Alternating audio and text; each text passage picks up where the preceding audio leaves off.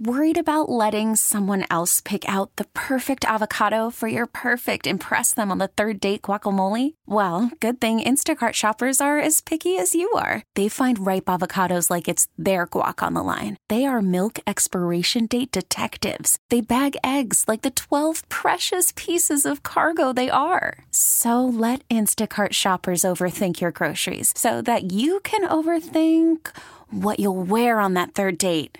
Download the Instacart app to get free delivery on your first 3 orders while supplies last. Minimum $10 per order. Additional terms apply. Hiring for your small business? If you're not looking for professionals on LinkedIn, you're looking in the wrong place. That's like looking for your car keys in a fish tank. LinkedIn helps you hire professionals you can't find anywhere else, even those who aren't actively searching for a new job but might be open to the perfect role. In a given month, over 70% of LinkedIn users don't even visit other leading job sites. So start looking in the right place. With LinkedIn, you can hire professionals like a professional. Post your free job on linkedin.com/recommend today. The path of the righteous man is beset on all sides by the iniquities of the selfish and the tyranny of evil men. Blessed is he who in the name of charity and goodwill shepherds the weak through the valley of darkness. For he is truly his brother's keeper and finder of lost children. And I will strike down upon thee with great vengeance and furious anger those who attempt to poison and destroy my brothers. And you will know my name is the Lord when I lay my vengeance upon thee. Ladies and gentlemen, the Church of Laszlo has begun. Yo! Yo! What's going on, kid? Nothing. How are you? I'm great, man. No problems. Good. I just want you to know that you are Kano for me. Oh, thank you. You always are, but if you need a reminder, Thanks. day by day, I can give it to you. Sure. How's life? Good. Nothing new. What'd you do last night? More for you? You watch anything? No, not. I don't think so. Well, I watched some more Ted. Which that's what I watched. It got Damn funnier. That's what I watched. It got funnier. Yeah, I didn't have a problem with it. I know you had said it wasn't. It was a little off, not quite as funny as you'd hoped it would be. The first episode wasn't quite as funny, but they get there. Yeah, they get there. I thought it was. He's so good at his delivery and. Ted at that party when he's supposed to be the designated driver kills me. Yeah, it's funny. When he looks at that girl and he goes, "If this is a cry for help, you got the wrong guy." It's good. I was dying laughing. And it's it's like live action Family Guy uncensored too. Which, him being able to just hearing him do his delivery, do it uncensored, and it's weird too because it is like a network show in a sense because they have the commercial pauses in case you have Peacock with ads. So it goes to break, and then it comes back, and you're like, man, the times have changed. Could you imagine if you took a time machine, went back to, I don't know, not that long, even the 90s, but certainly the 80s or 70s, and said, here's what NBC has on as their new sitcom. I like it. Yeah, I like it too. It's good. Well, I watched the same thing. There's not much to say about Ted. You know what I mean? Right. If you like Ted, the True movie. Detective, and those things we can recap, but Ted is either you thought it was funny or you don't think it's funny. And I know some people said... They said, I can't... she's like, oh, man, I've always wanted to do a shot with a teddy bear. He's like, I can't. She goes, you want a drink? And he goes, I can't. I'm driving. And she's like, oh, damn, I always want to do a shot with a teddy bear. He's like, I ain't driving yet. Yeah, it was good. It was good. I thought even, was it in the first episode? Oh, man. Which episode does he go up to the girl's car and tell her that he has diarrhea? Or that he had diarrhea? Oh, yeah. I just thought that's the first one. That kid does, I think, a pretty good job. You know what I mean? And since Seth is the star of it, now, if they had done Ted the series and didn't have Seth doing the voice, then I think it would be potentially something we wouldn't even need to watch. But he's the star of it. It's good. Yeah, I think it's good. It made me laugh. There's several scenes where it made me laugh, like out loud. Like, yeah, me too. Yeah. It's like a really funny. It's like when thinking about my dad laughing at 2.5 Men or something back in the day. Right, yeah. And I was like, man, how do you laugh at these sitcoms? Now here I am. Yeah. Laughing at this network show. And, of course, I think it's like, well, it's not like a network sitcom. It's edgy. It's edgy. They're cussing. That's and I'm sure young people are like, dude, no, it's not. I will tell you that I sat there with my boys and they laughed out loud. They did? Okay. They thought it was funny, too. Yeah. All right. But I will say we're a Ted family. Right, I know. You are a Ted family. We always watch Ted at the end of Christmas. Our last Christmas movie is Ted. Yeah, so it's already a thing. If you've just been introducing it to them now, I'm curious if their friends are fans of it or not. I would think that boys, like I just imagine when I was in junior high, my friends and I would have loved that show. I think. You know? I think so too. Half of what was funny was it just being scandalous, but I don't know if that stuff is scandalous anymore or not because of. It doesn't seem scandalous; it just seems funny. But it's rightfully Ted inappropriate. Yeah, that's what I guess. That's more what I mean. I mean, it's clearly. I guess in today's society, it's cancelable. Yeah, but he doesn't seem to care. Sure. Yes. No. You're right. Absolutely. Right. It's not woke. No, and that's not just because of the cussing, but you just even some of the it's not like jokes, not woke, right? But it's right. It's also not trying to take a shot at wokeism by being it's not. a Fox it's just Nation like, hey, show. we're just right. It's not doing that. No. It's just saying staying the same level of humor, stuff. same kind of stuff that he's always done. Exactly. I agree with that. No, I think it's good. It's not anti-woke. It's just it didn't change. It didn't change. I was a little afraid maybe the humor might change, like they'd be scared about it. But because I haven't watched Family Guy. It's not overly offensive either. Yeah, it's just what you would expect if nothing changed. Certainly stuff that would upset some college campus kids. I think I mean anything would. But remember that dude comes out as a furry. Right. I mean, there was something else too that I thought. In the I want to make episode, love to you, Ted. He's like, I can't remember what it was, but there was something in the new episode that I thought, oh, that's not woke. But I don't know if I haven't watched recent Family Guys, but I haven't watched Family Guy, I don't know, 4 or 5 years. Right. So I don't know if that show has stayed the same or not. I've seen people complain about it online. I watched American Dad up until I watched some of the new episodes. Snowcone, I think, did too. But even that, I hadn't watched in a while. So I don't know if they've changed their tone because of the climate. I don't know either. I'm not aware. But Ted certainly hasn't, so that makes me think they didn't on any of those shows. But yeah, it's good. Memory Lab. My girlfriend watched... when the car gets in an accident, and he said, oh my God, there's a 12-year-old in your grill. And she's like, what? He's like, just kidding. But it makes this travesty seem a lot less than it could be. It's funny. It's a funny show. And we're not spoiling it, Just, just random. I mean, there's a joke every 30 seconds. That's all it is. To me, I'm like, man, the fact that they got him, that they've got this show is so huge for them, right? And it's probably not in anyone else's mind. But to me, I'm like, they got Seth, they got Ted. They're doing the full CGI, which has got to cost a couple bucks at least, right? To continue to animate that bear to look that good like they did in the movies. I know it's cheaper now probably than it was when they made the movies. But still, I'm like, this is a huge win for them. Right. And then I think, dude... You are in your own little island here. I mean, I'm not alone. You probably think the same thing, but it's like a group of mostly dudes probably that are like, wow, I can't believe they got Ted. And there's other people going, God, I can't believe they're still trying to do Ted as a show. Oh. I'm hoping there's a third movie.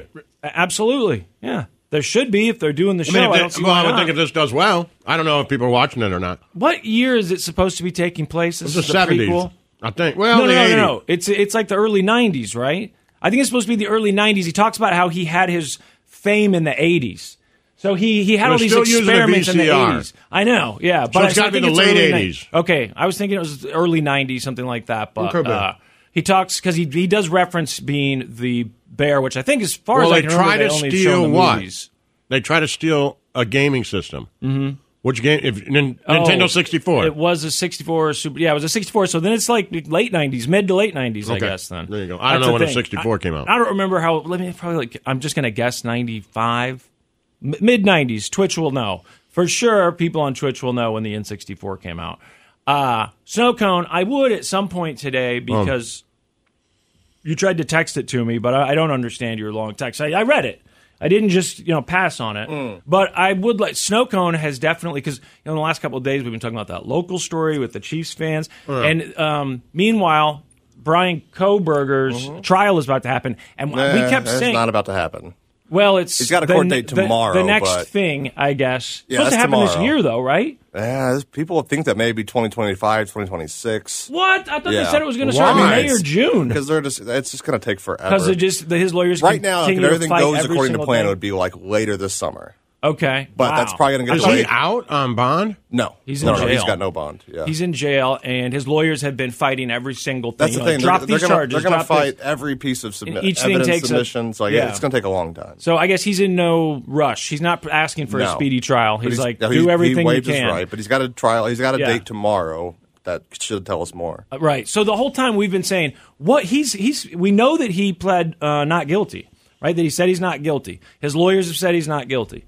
But what the hell is his defense going to be? Because all of this evidence that they showed us, I mean, they knew it was him when they went looking for him. Even his sister said that he was wearing latex gloves at the house while he was throwing away trash on Thanksgiving or whatever it was, right? Christmas. And his own sister looked at him and thought, oh, my God, what if he's the one who murdered those kids in Idaho? And keep in mind, usually when you watch these true crime things, people are like, I never could have imagined that it was someone in my family. When they accused my family member, I said, there's no way. I know my family member. Here's this sister who, at this point, she hasn't even heard that her brother's a suspect, and she's going, what if he did Driving it? the white Elantra from the area. All of it. Yeah. All of it.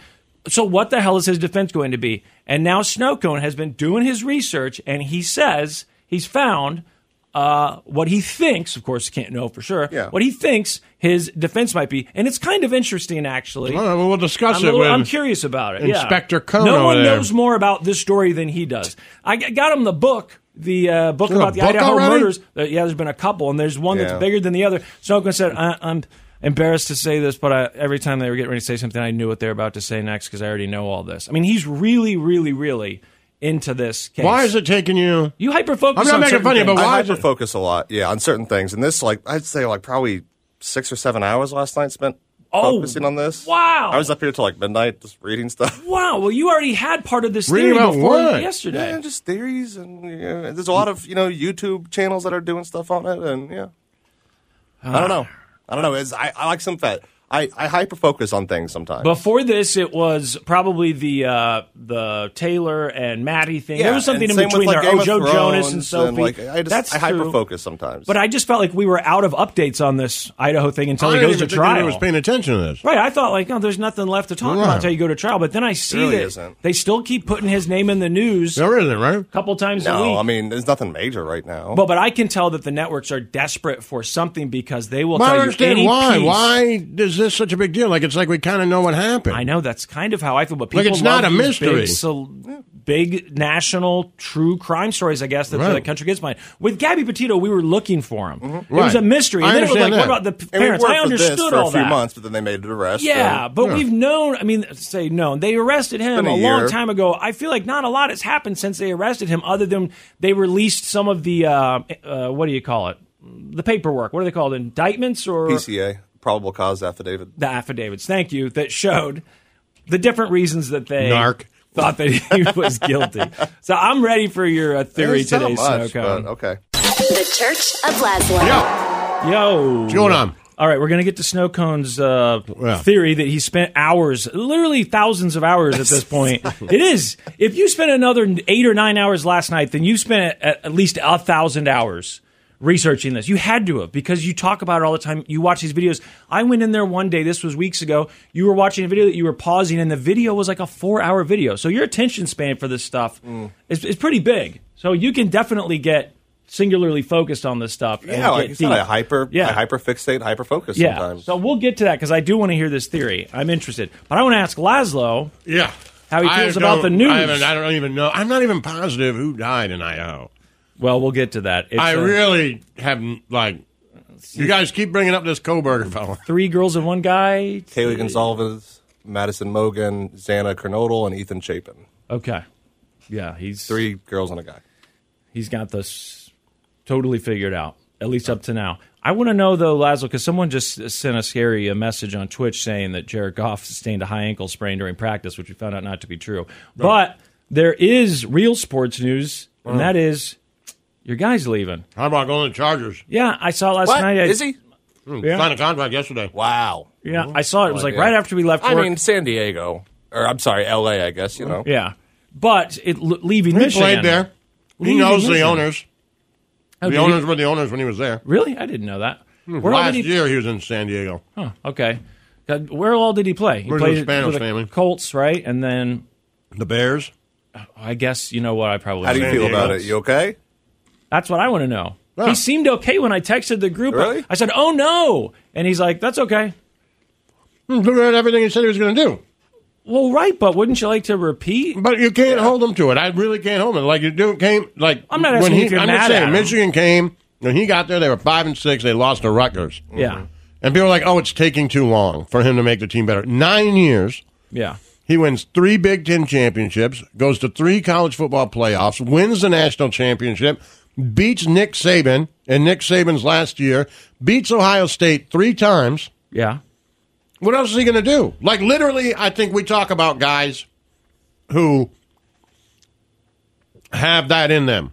Yeah. That whatever that is that makes them professional athletes. That thing. Like, he's got that thing. There's one thing that he hasn't accomplished yet. We knew he was going. I knew he was going.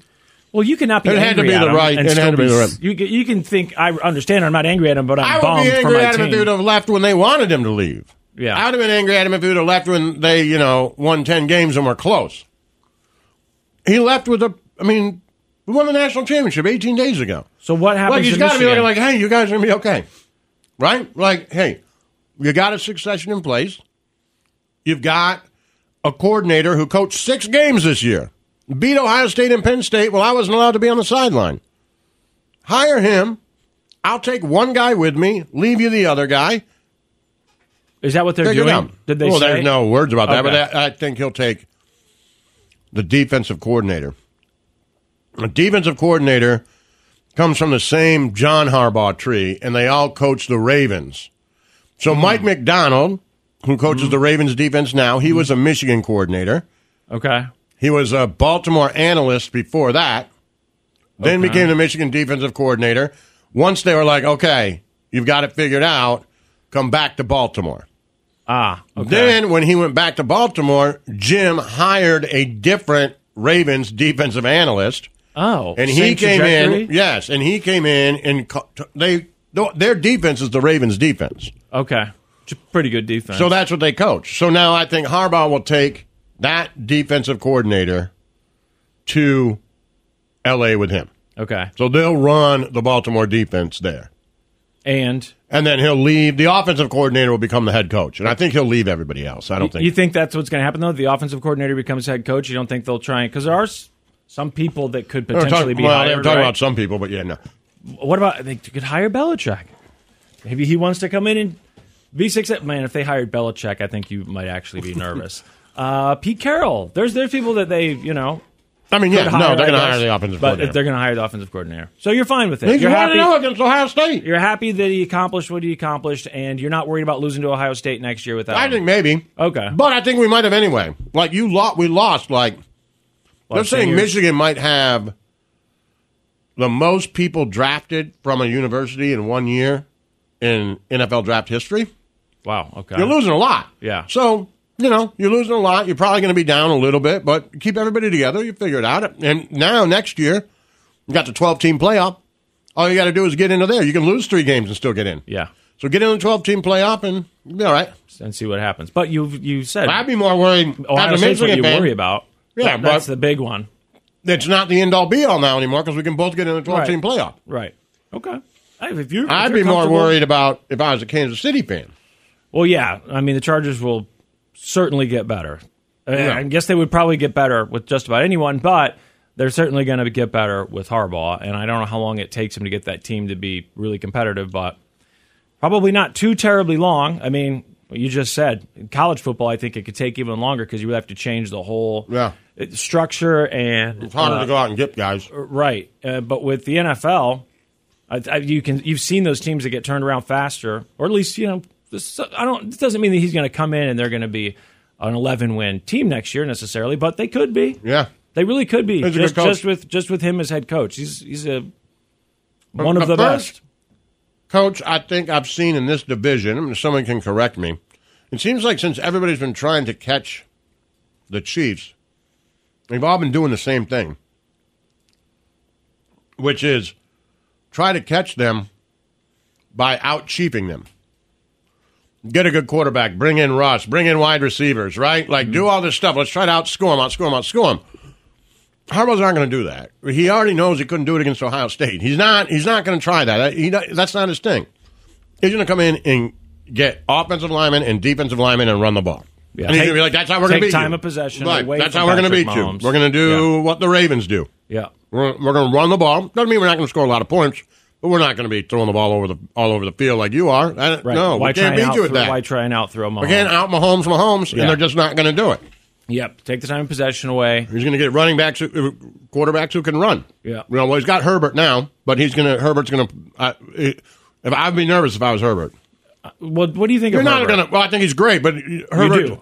The idea that Herbert's going to be slinging the ball over the field, that's done. Okay. Herbert needs to learn how to do a play-action pass right now. Okay. Like, if I were him, I'd be like, okay, how do we do that? So you think there's a chance that he goes with somebody else? No, he'll go with Herbert, but I think he's going to tell Herbert, like, yeah, don't. You got to change. Yeah, this whole from the shotgun all the time thing, we're not doing that. Okay, so you feel you seem to be handling this very well, the news that Harbaugh's leaving. How do you feel about the Lions this weekend? Since you're feeling okay, I don't think about people are saying, we'll talk about Twitch people, but I don't think anybody thought Sean Payton was a defensive guru. I don't know. I think they're saying people, Chiefs fans were worried when Sean Payton came to the division and Gruden came to the division. Oh. Right, but I'm saying that's not somebody who those guys I didn't think came in to implement an offensive line and a running game, and that's how you beat wildly explosive teams. I don't think that was what they were doing. Gruden was a quarterback guru. That's what he did. He was going to make Derek Carr the guy who could outscore like Sean Payton. He's a Drew Brees guru, I guess. Yeah, I don't know what Sean Payton is. I mean, I know he's. I thought he was a really good coach.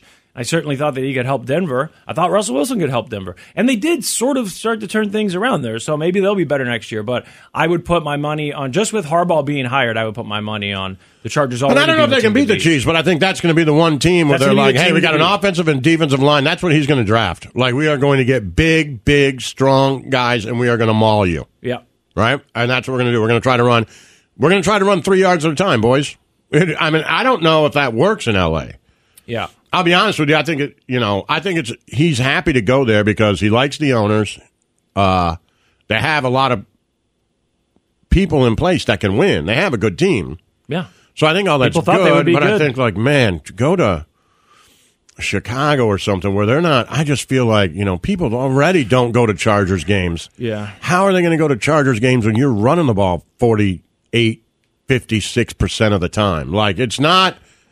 Even as a Michigan fan, it's not an exciting brand of football. It's a winning brand of football, and that's what makes it exciting. But it ain't exciting. It ain't like, hit Tyreek for 98 yards on the Wasp play. It ain't fun to watch. Yeah, but fun to win. Exactly. Right. Just show them that you can win, and then suddenly it becomes Takes fun. a while for that to kick in. The Church of Les. Worried about letting someone else pick out the perfect avocado for your perfect impress them on the third date guacamole? Well, good thing Instacart shoppers are as picky as you are. They find ripe avocados like it's their guac on the line. They are milk expiration date detectives. They bag eggs like the 12 precious pieces of cargo they are. So let Instacart shoppers overthink your groceries so that you can overthink what you'll wear on that third date. Download the Instacart app to get free delivery on your first 3 orders while supplies last. Minimum $10 per order. Additional terms apply. I'm Sandra, and I'm just the professional your small business was looking for. But you didn't hire me because you didn't use LinkedIn Jobs. LinkedIn has professionals you can't find anywhere else, including those who aren't actively looking for a new job, but might be open to the perfect role, like me. In a given month, over 70% of LinkedIn users don't visit other leading job sites. So if you're not looking on LinkedIn, you'll miss out on great candidates like Sandra. Start hiring professionals like a professional. Post your free job on linkedin.com/recommend today. Baseball is back, and so is MLB.tv. Watch every out-of-market regular season game on your favorite streaming devices, anywhere, anytime, all season long. Follow the action live or on demand. Track 4 games at once with multi-view mode and catch up with in-game highlights. Plus, original programs, minor league broadcasts, and local pre- and post-game shows. Go to MLB.tv to start your free trial today. Blackout and other restrictions apply. Major League Baseball trademarks used with permission. Yo. Well, I guess don't necessarily need snow cones update because as I'm looking at these stories today about Brian Kohberger, I see there you go. John Walsh already gave his prediction. America's Most Wanted, legendary host of America's Most Wanted. He said he thinks the families are going to get justice. That's his prediction. Oh, good. So there you go. Well, easy then. Yep. I'm telling you, Lazo, they look for any possible thing they can or way to put this guy's name in a headline. It must just be one of their most successful ways to get clicks. And I'm with you that it's been a long time since the mystery of it all kind of was settled. Mm-hmm. Like, That's oh, what I okay. thought. Kind of, what else is there to research? It's pretty settled. Right. The one thing, though, is, all right, his lawyers have said he's not guilty. He said he's not guilty. What will his defense possibly be? They stood in silence, and then the judge entered a not guilty plea form. Okay, sure. But You can tell people to do that? I'd love to do that to you sometimes. Stand in silence? Yeah, I need you to stand in silence. But that obviously implies that he told his lawyers that he's not guilty and that he wanted to enter a not guilty plea. Stoko, stand in silence. Got it. So, and I saw people were asking you on Twitch, but just real quick before you get to this theory, the evidence that they do have is they knew his car. There was DNA on a knife sheath, which they later figured out was his DNA. To me, the DNA, like, that's the slam dunk part because it's the knife sheath, right? It's they were under one of the victims. Yeah, they were stabbed to death, and here's this knife sheath that was right there at the crime scene, and it's got his DNA on it. So that, to me, I mean, you're kind of done there, unless there's something that we don't know about, which of course is always possible. But what would the lawyer's defense possibly be for this guy? And right now, they're doing all this procedural stuff, trying to hold it up. You know, we want to say that you didn't have the proper warrant for this. We want to throw out this DNA because you didn't put it to this lab. Stuff that lawyers are supposed to do, which is why it's taking forever. And Snoko's saying now there might not be even a trial even this year because it's taking so long. But you say you have done all these hundreds of hours of research now, and you've figured out what the internet has come together somewhat collectively and said, this is probably going to be his defense. Well, I would love to know what it is. I mean, that's the only thing I can think of. And I'm not an attorney, but if I was going to be a defense attorney, this is what I would say. Well, okay, but this is the story that we as just lay people, we don't know about because we've just seen the regular news stories. Right. And the big discrepancy has always been, okay, so one of them, Dylan Mortensen, witnessed supposedly Brian Kohberger walk through the house after the murders. And that's who's Dylan? Who's Dylan? Did he live in the same house? Dylan's one of the surviving roommates. It's a girl. Oh, Her okay. and Bethany Funk lived in the house. They both survived. How'd they survive? They were in different rooms. Different rooms, yeah. So he just went in one room and killed people? 2 rooms. Two. So they were in a room, what'd they do, hide? I don't think that one even knew what was going on, Yeah, right? but Bethany, who's on the first floor, he only went second and third floors. They're both on the first floor? No, Bethany's on the first floor. She doesn't hear anything, apparently. Second floor. Didn't hear people getting murdered? People thought that was weird. People did think that was weird. So Dylan, second floor, here's a few things which she said, she thought Kaylee was playing with her dog. She heard what she thought was crying. She heard what she thought was a male voice saying, it's okay, I'm going to help you. She peeks out a door like 3 times. And the third time, she sees this guy walk by. But they're roommates. Yeah. Yeah. They're not like on a third floor and these houses are separated. No. One house. Yeah. She opens the door, sees this guy walk by with bushy eyebrows. He's wearing a mask, and Didn't she say that he made eye contact? That he turned and looked at her? No. Oh, okay. She said he had bushy eyebrows and that he was wearing all black, and that's really it. Did the guy see her? I mean, that's up for debate. I don't know. I don't think he did personally. Okay. But there was speculation that maybe he did. Did she think he saw her? She doesn't say. I'm not sure. Maybe. But so that was like at 4:20. Starting to think he's innocent. That was like 4:20 a.m. So Dylan, that part was always weird. Calls the cops, or someone calls the police at noon. So the big question is, like, why did it take from 4 a.m. when she saw this guy and heard these noises until noon to call? The big thing people talk about online, there's a lot of students and a lot of parents of students who said people on campus knew about this crime like at 9 a.m. and 10 a.m. Like that it was all over Snapchat, all over social media. So why weren't the cops called? Is there evidence of that? Not really any hard evidence, just a lot of... You haven't seen any snaps or anything that were times? Okay. No, just a lot of people saying that they were aware of it. And there's a lot of speculation of whether there was a shooting, but there was something that happened, and that the campus, the students, especially the Greek Row people, knew about it at like 9 or 10 a.m. Now, we know for sure that Dylan didn't call the police first. She called someone else at Sigma Chi, a frat across the street. Who's she called? This friend, right? This guy, Jack, yeah. And there's a couple different Jacks, but this guy, Jack, who was like Ethan's like best friend, she called him, and he's from Sigma Chi, which is right across the street from their house. He comes over, and the cops said when they got there after 12 that there was, they said a, quote, sea of students on the front lawn. There's a lot of people there. So word had spread. But we don't know if people did know at 8 or 9 a.m. That's just speculation. But they knew before the cops got there, But there were some people that for sure knew before the cops got there because Dylan called them. Okay. But how many people knew, I don't know. But if I'm the defense team, I'm asking how many people walked through the house. Does Dylan say why she called the friend instead of the police? I mean, you see people stabbed, there's blood everywhere. You think your instinct is to call 911, right? But you could also be scared, is this person still in the house? Come help me. I don't know. But for 8 hours? Well, no, but if you just saw it, you don't know when it happened, right? If you saw the guy walk by with bushy eyebrows and a she mask. might not be putting 2 and 2 together. He got a mask on. That's kind of what I think. But you're not putting 2 and 2 together. The guy's got a mask on. I know. I'm with you. So you're not going to walk out of your room and check it out? You watch the dude leave with a mask on. It's bizarre. Well, I mean, yeah, and there's a lot of people who have said online that they witnessed something horrible and they froze and went into shock. A lot of people. I mean, this was a party house. There are people coming and going all the time with masks. Well, it was winter, right? Yeah, I don't know. People don't wear ski masks in winter, though, like they used to, unless they're killing someone. I don't think it was a ski mask either. I think it was like a COVID mask. Oh, I thought he was wearing a ski mask, and she saw his bushy eyebrows through the ski mask. I always thought that's what it was. It could be, but I think what people agreed is it's like a COVID mask. That would make a lot more sense. Okay, a COVID mask. Sees a guy walk out with a COVID mask. Yeah. Okay. Is she friends with these people? Yeah.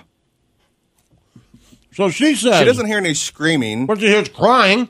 But she hears that from Ethan and Zaina's room. She could think they're having an argument and Zaina's crying. And she doesn't know if it's crying. Wait, she hears crying. She says what she thinks is crying. And a guy saying, it's okay, I'll help you. Mm-hmm. And then she looks out her door, and a dude with a mask on, COVID mask or not, whatever, a mask on and bushy eyebrows that she doesn't recognize is strolling out. Mm-hmm. And she doesn't walk down there?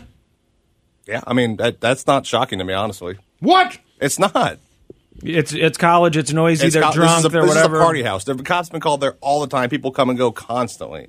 So you're probably used to noise, people fighting, the couples fighting, laughing, fighting, whatever. And also, even if she did think that, oh my God, my friends might have just got murdered, there's a lot of people that say, I'm not saying she thinks she got murdered, but you heard one of your friends crying. Even if she did, I mean, to go into shock and close the door and lock it. It's a long time, though. You know what I mean? 8 hours, no. A long time. Okay, so Dylan, she's a female. She instead of calling calling 911, off of is what her statements were and the probable cause affidavit, which is like 3 sentences. So there's a lot more to be said. Yeah, the cops have obviously asked her more, but all they've told us is these few little statements. That's it. So Dylan, female, she calls her buddy across the street who's at a frat house because all the frat houses and sorority houses are basically on the same street. They're all around there. Yeah. So she calls this buddy. He comes over to the house, sees the bodies, and he calls 911. I don't know if it was him. They haven't really said who called, but that someone else other than the 2 roommates called. Okay, and the 2 roommates were both female. And there was the initial call was for an unconscious person, which to me isn't weird because if people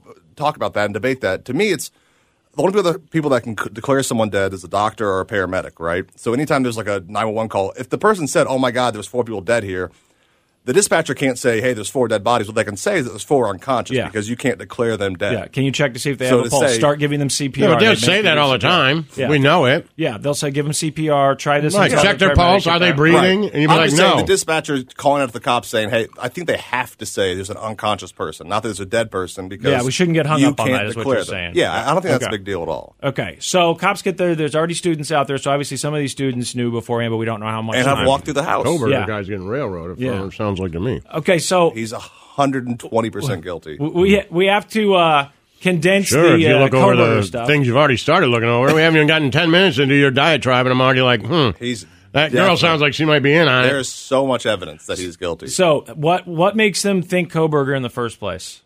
The white Elantra, the security cameras that are nearby. They see this car circling 4 or 5 times, and it had been over in the area before they noticed, right? Like he other had been days. to the house 12 times in the last month, and 11 of which were like late at night. Okay, so they've got this car on camera, and they're looking for the car. But they'd released that to the public, saying, "Hey, we're looking for this car," right? So wait, he's around the neighborhood 11 or 12 times. He's been in the house? No.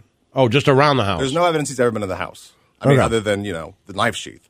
But that he's been there super late at night, that he was stalking them. Where super late at night? At the house. But not in the house. Outside the house. Okay, that's where I'm getting confused. Because you keep saying he's been at the house. So he lives about 15 minutes away, in Washington. So he's going there late at night, circling around. And they have, video evidence of him driving around late at night. And that's when they asked us, they told the media, hey, we're looking for this Elantra. And we know that which we talked he about followed at the time. Maddie on social media. We know they said he's messaged one of them on social media that she never responded. That he said, like, hey, how are you? Never responded.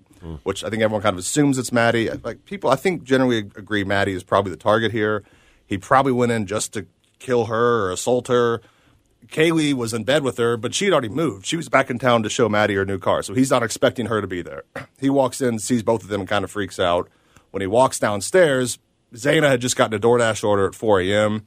We know that DoorDash order bag was in the kitchen, so maybe she walked to the kitchen, which would have to pass by the stairway he's in. Maybe he sees her, and it's like, oh, God, she saw my face. Now I have to kill her. She runs to her room. Ethan's in the room. Like, I feel like it got carried Ethan's away. Trying to help, but he let the other girl live. He didn't see her? He didn't see her until he's leaving. I don't think he saw her. But there's a chance that he did. But he was like, he's freaking out now because he's tired now. He's already killed so many people. He went there to kill one person, and now he's killed 4. And it's like, oh my God, my plan's not going. Yeah, but also on the other side, I like your explanation. But also on the other side, I've killed 4. Yeah, I might as well kill this 5th person. Right, but it's like outside, right? Because he was outside the house. I don't think he saw her. I really don't think he saw her. He couldn't have if that's. I mean, if what you're saying is true, there's no way because you don't kill one and then go kill 3 more because they might have seen you.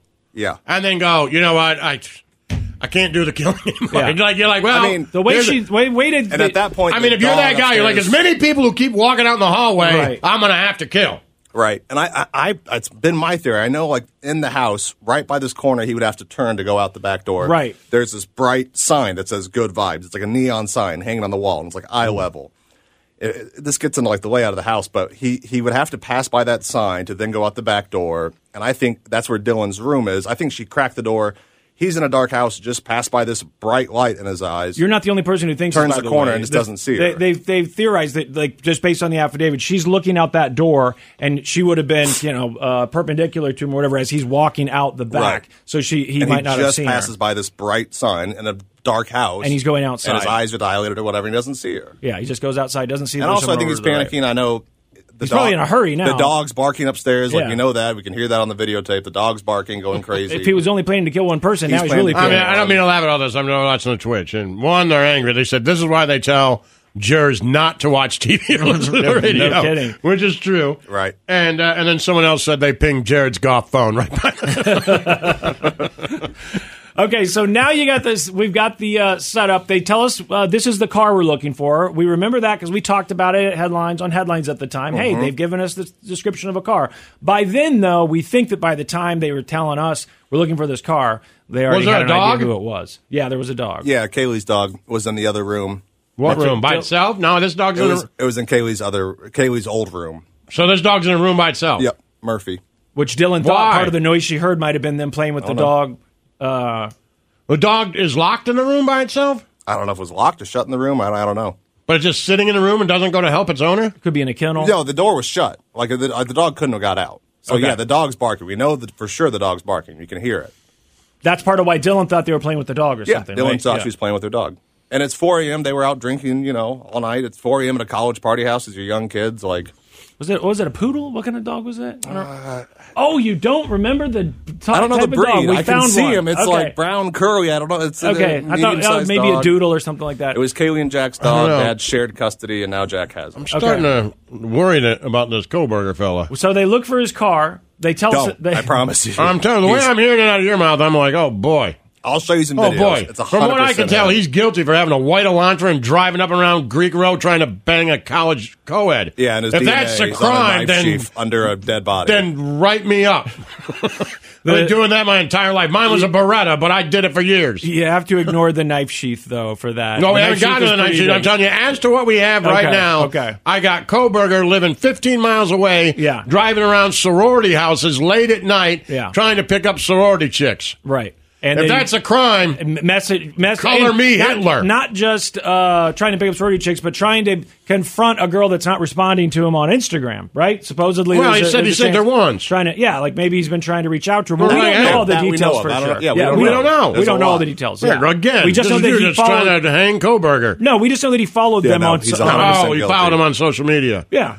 Oh, I hope no one dies who I follow on social media. Yeah, he's 100% guilty. Okay, well, I mean, I don't trust you to say that, and I'm glad you're not a juror. Okay, so they are looking for his car. they've got an idea. That's who where he we is. are. Yeah. So wait, when they get the cops get there. Well, what? Yeah. There's Okay. a sea, Go ahead. Yeah, because this is important. The cops get there. There's a sea of people there. You said sea, so a lot. I don't know, hundreds or that's what they said. I don't know. Thousands. I don't think it was thousands. Hundreds, though. Yeah, the cops said like all of Greek Dozens. Row, probably. A lot of Greek Row, because they're saying they knew about it beforehand. So like, what? In my mind, I'm picturing like maybe a dozen or so. Oh, a dozen. Well, that's not C's. I didn't say C. That's what the cops said. But then the cops wouldn't use the word C's for 12, would they? I think it would be a dozen or more. They might say a sea of people because What? they're standing around. Like, why are all these people out here in front of the crime A scene? You dozen got people, dozen they'd say people. a dozen. Maybe. Yeah. I don't think they use the word C. Well, I think we're getting hung up on it, but I don't think. Well, I think it's important to see how many people are there, because that just means that they can't control the crime scene. That's what I'm saying. I think the defense would be, because we know for sure other people walk through the house. Right, but like there's at a big least difference one, between a C 100%. and a dozen. How many people are going in and out of the house? How many people know about this, right? That's what I'm saying the defense would bring Well, up. I'm right there now with them. So but a C, we can only say there's a lot. Sure. I mean, a C would indicate a lot, right? Right. So now the cops get there, there's a sea of people outside, and they walk in, and what happens? And they see the bodies and designate it a crime scene. Now, did they find out that other people are in the house too, though? Right? Aren't there people in the crime Right, that's what I'm scene saying. that are There's supposed to people be there, in or there. No? I don't know that they walked in and there was anyone else there. We know for sure. What about the roommates? Did Did they left? Did they left They're already? out front. They're out front with the sea of people. They're out front with the other people. Okay. And I Sea know of for people. sure at least one, Jack. I'm going to need you to walked use the through word house. sea, counselor. It's a sea of people. And Jack's not a few people, not the people. Jack's the guy Jack's that the guy she Dylan called. called. Okay. Yeah, so we know for sure he walked through the house. And I think Who's that? He's the guy across the street that she Okay, called. right. Now, one of the guy's best friends. One of the girls. Yeah, Dylan's one best of friend. Ethan. As a girl? No, that's a boy. And that's right. That's his best You were friend. So right, you're trying to yeah. get I was talking about Dylan. I was talking about Yeah, Dylan. well, quit talking about it, because I've got this under control. Now you're confusing everybody, Okay. trying to get Koberger railroaded. All right, so Ethan's best friend, she calls him and says, "Oh my God, there's dead people here." Yeah. Right? Yeah, as far as I know. Just right, that and he's like, something "Damn!" happened. So he runs over. So he runs over, which is normal. Yeah, runs through the house and sees, okay, there are dead people here, and And then he calls the cops, or who calls the cops? we don't know who called the cops. They just said it wasn't one of the two roommates. The two girls. Well, that wait. survived. Well, actually, I think it was from one of their phones, but the cops said it was from one of their phones, but it wasn't them. Okay, so it's probably him then. Probably. Most likely. Most likely. Okay, so he calls the cops. The cops show up. There's a sea of people. They go in. They designated a crime scene, and then what? They start doing their investigation. And we didn't And know their anything for a investigation while. leads it to, why do they get to, we're looking for a white Elantra? Security cameras nearby. And they just see a white Elantra a lot of times. Like, why does this white Elantra keep going by? Or is it that night Well, they see a white Elantra? With Dylan's statements that, hey, it happened around this time, or this is what I heard at this time, right? And they can tell, like, okay, this probably happened at this time. So they look at security cameras around the house at that time. They see this white Elantra that circles the house about 4 or 5 times at that time. And then it Do they ever see it parked? No. But there's only one way in and out of this place, and there's a camera I kind mean, of like right it's a on one-way it. street, or Kind of. It's only one. how's he it's- circling around it if there's only one way out? He's making a loop. So he goes in. Like, you really need Almost a like a map, cul-de-sac? But he's going in. He's going around this apartment complex. He drives by the house, and then there's only one way out, and there's a camera right on that. But he can make a circle around it. But he can make a circle. Yeah. Okay. And so he's going. He does 3 loops. Each take about 8 minutes. Then the last one takes a while. He comes back. They see him go around again, and then his car doesn't come back on that camera where he has to leave for about 17 minutes, 18 minutes. So they know he was there somewhere because it's only the place he could leave, and that's when they think the murders happened. So Then they go look back and for a realize white that Elantra. his car had actually been there previous days, right? That's after they get cell phone records and stuff. Yeah, But okay. that's why they start looking for a white Elantra. Okay, and so he becomes their number one suspect. Right. They tell the media They find the we're white looking Elantra. for this they pull car. up the picture of him, bushy eyebrows. Okay, let's start Yeah. looking at him. By And then, this yeah. point, Koberger is this. By the time the media gets a hold of this news that they're looking for the car, is Koberger on the way across country with his dad? Not yet. It was like Okay. a few days later. Then he starts driving to Pennsylvania with his dad. Okay, so okay, so wait. They were So- following him to Pennsylvania. Okay. They're already aware of All him right, there. so Koberg, he does the circles around. I'm just trying to recap here, because he does the circles around at about the time they think they heard the dog barking. The noise. Well, the dog and the noise that they heard would be after he was like parked. No. But the cops picked that time. within the hours that they think the crime would have happened, Right. But they're like, hey, this is when you heard noise. That's when we're checking the time. Yeah, I mean, theoretically, I guess so. Yeah. Okay. Also, they might be able to tell, give an estimate at least time of death by the body's condition. I don't know how long it takes for rigor mortis to. That's what I'm asking. Do they do it based on the timing of what she heard, or they think? Yeah. Because then you could say like maybe. I mean, what they heard was really what she thought she heard, which was them playing with the dog, right? She saw someone, at that time walk out in the black mask. So it's based on that. Yeah. That's what I would assume. Okay. I don't know. Well, I didn't know. I thought maybe like some said, like maybe they could do the time of death, and that would be hours before or hours later. I think most of it was like she said she woke up around 4. She thought she heard Kaylee playing with her dog, and then, a few minutes later she sees this guy leaving the house. All right. So then they check. They see the white Elantra. Mm-hmm. It circles 4 or 5 times. They don't see it park. Mm-mm. But they say it leave the screen for too long before it comes back around the next time. It was gone, and it didn't pass the only exit for like 20 minutes or so. 20 minutes? Yeah. Do we know the time, how long it didn't pass? You said it's 8 minutes to get around. The last time you see it on camera is like 4:07 a.m., then you see it leave like at 4:21 a.m. Okay. So it never comes back? No. It came back the next morning around 9 a.m. Okay, so it doesn't come back right then. Mm-hmm. So do they know that as a time? Is it 13 minutes? I think they have a better idea of the time, but I know it was like 4:07 to 4:21. So it is. Like 14 minutes. Yeah. So does he have time? He has more than enough time. 13 minutes to get out of the car, go up the stairs, kill 3 people? More than enough time. I watched a lot of videos on that. Like, was that enough time? More than enough time. What do you think? You watch a lot of crime. 13 minutes enough? They want to get in and out of there as fast as they can. I think it took him longer than he had planned because he didn't plan on killing 3 people takes a minute, though, doesn't it? Yeah. Well, if you've ever watched videos of people getting stabbed to death, it can also be pretty shockingly fast. Yeah, more than enough time. Right. There's one video the guy does, like, he has this 3D model of the house, and he puts a first-person view, and he walks through, and he puts, the screen, like, here's how long, he's in these rooms. And it's easily more than enough time. So, 13 minutes that's also, I think, the defense would say that, 4 people. The defense is going to bring it up. It's 3 minutes a person. The defense would probably say that, too. Yeah, for sure. Right? I mean, so there's at least some debate about the time. Yeah. Well, I think the defense will say that, but it's definitely more than enough time. I think that's easily to prove. So they know they want to look at this car because that's the one on video that seemed the most suspicious, and then they look for cell phone records. Is that what happens? Or they realize, hey, there's a car. Like, how do they know to check his cell phone records? What's the next step? The cops are just looking for any Elantra. So that's at that point. Wait, we've skipped over a part. Real quick, because you say the Elantra leaves, they see the Elantra, they're like, okay, this makes sense to me. They're watching the time frame, they're like, damn, the same car keeps spinning around 4 minutes. Then it leaves, it doesn't come back. But they keep watching tape to see if they can see anything, right? And then at 9 a.m., that same car comes back. Mm-hmm. So what happens then? Does the car park? Does it just go by it? That I don't know. The cops haven't been there yet. Yeah, that I don't know. Right, the cops haven't even been called yet. Yeah, that one, so the security camera footage you can actually watch on YouTube of this car pulling around 4 times. The one of him coming back, they got that, I know, off cell phone records. I don't know. I'm sure they had that security footage, too, the same cameras that picked that up. Right. But I haven't seen it, so I don't know what he does there. But he comes back for 9 minutes at, like, 9:20. For 9 minutes? Yeah. But it's an 8-minute loop. Well, they might see it park for 9 minutes. He was, like, in that he was... The way they phrase it is that he was getting cell phone reception from the tower that provides reception to that house for 9 minutes. Oh, okay. So they see his car, and then later they might not even see his car. Well, they might see his car. I mean, I assume... We don't know, but they're saying by the telephone... They're doing this by cell phone. But I assume, again, there's only one way in and out of that neighborhood, so I assume they probably had that on camera, too. But I just don't know. It could be in a different He could car, just be down the street. Yeah. Possibly, yeah. Not went all the way. Yeah.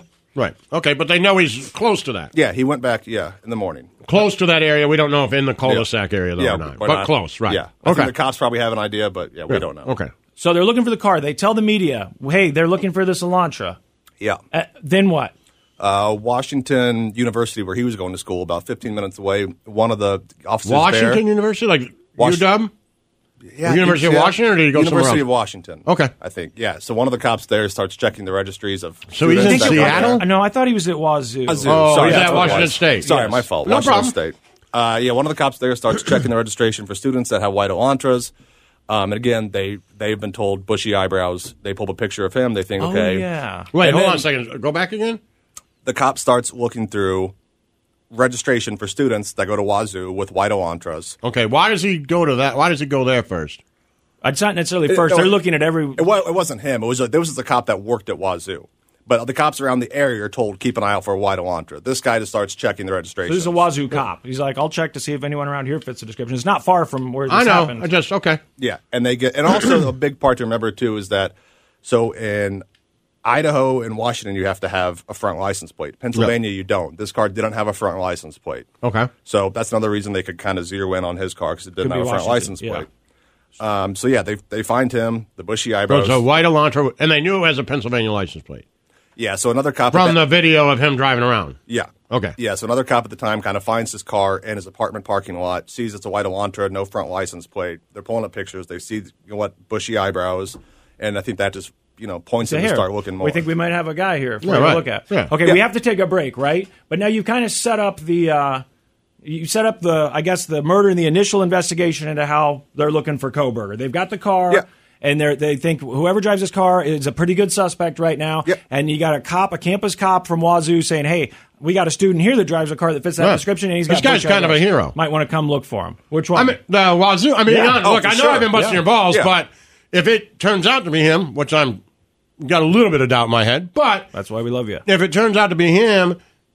this Wazoo guy didn't have to go that far. What's crazy right? is They're that, like, hey, he's sitting at a desk. He's a campus cop. Exactly. Right. Yeah. Nobody got killed on my campus. They're like, hey, this is kind of crazy, but if you see any white Elantras or something, you're like, yeah, man, keep an eye out for a white Elantra. But this guy starts looking. What's crazy is that when he starts looking, at the exact same time, a different cop spots his car in that apartment complex. So he's driving around looking for white Elantras. Oh, like a city different cops at the same time. And he spots that car at what apartment complex? At Brian's apartment complex, where he lives. Because they've all been told to look, Pullman, which is back Washington. by Wazoo. Yes, Pullman, Got Washington. it. Yeah. Got it. Okay. Okay. All right. So we'll take a break, and then you can give us how they caught him and what his possible defense will be coming up, right? The Church of Laszlo. Yo. All right. So here we are. The murders have happened. They've spotted this Elantra on some security cameras. Sure. They're looking for the car, asking for help, and a police officer at the college campus of Washington State looks through registrations, finds this Elantra, and says, hey, this guy might fit your description. You might want to look into this. Actually, apparently 2 cops. It ended up being from that school. So the investigators get a hold of this information, and that's when they start looking at Kohberger. Mm-hmm. And what's next? Cell phone?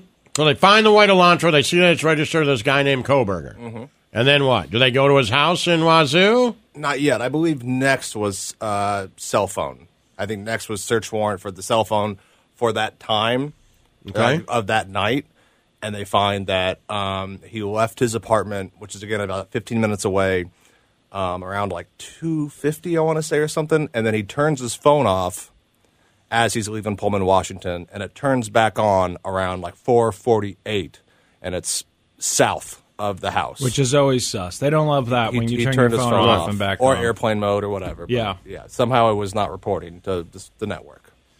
And that gets them a bigger search warrant for the last few months of his phone, and that's when they find the 12 previous trips. Okay. And then, so now they got all these trips. Now they're thinking, this guy's our best suspect. Now, let me ask you this. Do they go back after they find out all those trips, 15 minutes away, to Idaho, Sorority Row? Mm-hmm. Do they have video of his car being there or just his phone? I assume at some point they do get video, because I would assume that when they find those timestamps on his phone record. But we don't know if they have it or not. I don't know, but I assume they would, because those. But we don't know. Theoretically, those cameras are still there in the months previous, and they could go to the timestamps and find them. But yeah, I'm not sure. And Laszlo, just so you know, there are the camera footage that the public has. There's one camera really that there's actual footage of. Then there's a screenshot, which is actually much clearer camera, and it's closer to the house. But they've only released the screenshot of that, but it is a video camera, and the police have that video. And the media suspects that they also could have other footage that they haven't released. So the public only has this one video, and then the one still photo. But even with that one video that the public has, you can see the car making those loops at the right timestamp. And that video is timestamped, so you know exactly what time it is. So they're like, all right, this guy's got to be our suspect. Then what? You go for because they don't have any. They're not looking. They don't have the DNA back from the sheath yet, right? To try and match, or do they? I'm not sure of the time there. I mean, they got the DNA back within a few days. Okay, so they rushed it, and now they're looking at. Now they do the genealogical testing, All right, wait. So hold on a second. Because what are they testing for DNA? The knife sheath. The sheath. See, we skipped all over this, right? Okay, so during the investigation upstairs in Maddie's room, partially under this, according to the affidavit, partially under Madison and like a quilt, they find a K-bar knife sheath, which is like standard issue for Marines, I guess. And is it like a leather one? Yeah, it's like a brown leather knife sheath. Brown leather knife sheath. They do. They look for DNA on it. It's completely wiped clean except for the button snap, like underneath the button snap. So at some point, like they're guessing he cleaned it very well, but forgot that part. Okay. Or missed it or whatever. So that's when they get that DNA. They do genealogical testing. What's genealogical testing? This is they do now. It's all the rage since they caught the Golden State Killer. This is where they say we've got DNA, but we don't know whose but it it's is. not encoded. Let's see if we can test, put it out there on these public databases like where yours is. See if it matches any relatives that have public DNA out there. So they do that and get nothing back. Okay. So yeah, they're following him now. He goes to his dad flies out from Pennsylvania, where he's originally from. And him and Brian drive back to Pennsylvania together in the white Elantra. For the holidays, For the right? holiday, for Christmas break. This is for Christmas break? This is for Christmas. Okay, so by the time the cops are like, this is probably our guy, Koberger and his dad are getting ready to hit the road and go and the FBI's watching the them the whole way. Okay. Allegedly. The FBI's watching them the whole way. In Indiana, they get pulled over twice within 10 minutes. For what? For tailgating both times. Which this is the body cam footage that we have, and I did play it for you back at the time that it came out, but... Yeah, it's suspicious. There's a lot of debate about whether these cops were instructed to pull them over. The cops said they weren't. The cops said they were out there that day stopping random cars because they're looking for drugs, like people moving in drugs. So they said the FBI didn't tell them to, but there were reports that the FBI directed them to pull them over. In the body cam footage of these pullovers, you can see like he's very deer in headlights. He's kind of looking. What about his the dad's dad? Very friendly. The dad's like fine. Yeah, seems very the dad's friendly kind of guy, conversational outgoing. about like stuff that doesn't matter. Yeah, and you can tell Brian's like. Well, they pulled him over 2 times within 10 minutes. It's weird. For tailgating. Yep. Yeah, it seems odd. Yeah, and the dad isn't. No. In the second one, the dad's like, "Oh well, we just did it again." Like, yeah, that's exactly what happens. And it's weird. I mean, that's why who's driving? So many conspiracies. Brian's driving. So many conspiracies that the cops must have been told by the FBI to pull this guy over. Just take a look around. There they was said reports they the weren't. FBI did. The FBI came out and said, no, we didn't. The cops said they didn't, so. But a lot of people just don't believe that part of the story. It seems really odd that you get pulled over twice for tailgating in 10 minutes. It also seems very Getting pulled over for tailgating to begin with is such a rare thing. And then if you get pulled over for tailgating, that you do it again. Right. But you got to think, if this guy is guilty of these crimes, that second stop must put the fear of God into him, right? Well, he does look very nervous, that's for sure. Yeah. And this dude got pulled over all the time, by the way. There's other body cam footage from before the murders. This dude got pulled over constantly. But you would also think that he's like, I'd like to not get pulled over. Let me make sure I don't tailgate or speed or do anything wrong. It's 10 minutes later. Yeah. It just seems... Yeah. They were told to pull him over. Come on, they had to have. But anyway, they officially said they didn't. Sound like a screw job to me. They officially said, the FBI officially said they did not instruct anyone, and the Indiana police said it was 2 different apartments from the Indiana. It was like the state trooper one, and one was a sheriff. Okay. They both said they were not instructed. So, but the FBI is following because their ultimate goal were they at least not instructed to pull him over? Were they aware that a white Elantra would be driving through there? I don't know. With a suspected murderer? I don't know. Now, I doubt they would know at that point because the FBI is following them, so I don't think they're going to be alerting everyone else. Well, they probably could, be on an alert for a white Elantra. I would think so, right? From that book I read, they said the FBI was following him the whole time. Okay. Yeah, and the nation is looking for that Elantra, so you could be suspicious. Those cops would have known that there's a bolo for this car. I mean, it was everywhere. Also, let me ask you this question. Is the FBI automatically involved?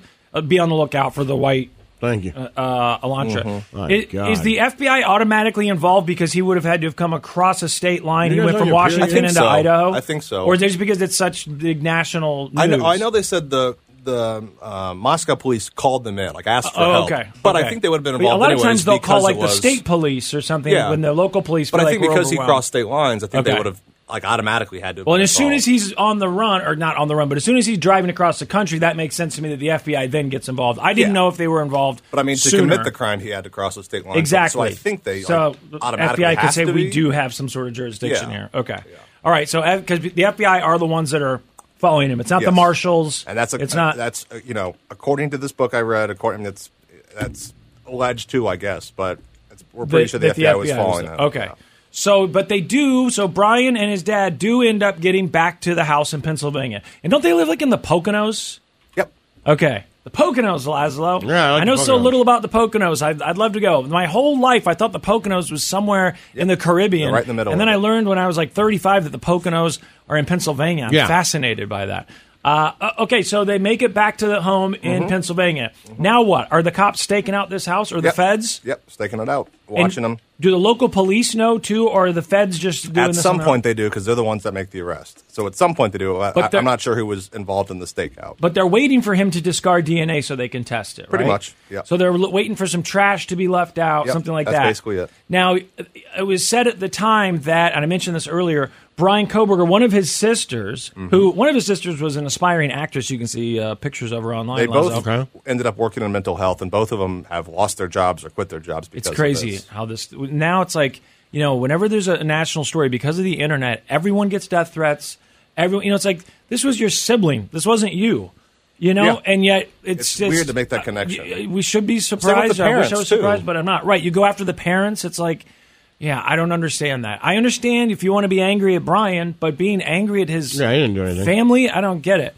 So, but it is said that during this time, the sister thinks that her brother is behaving oddly. Now, this is a big national story. Let's go back.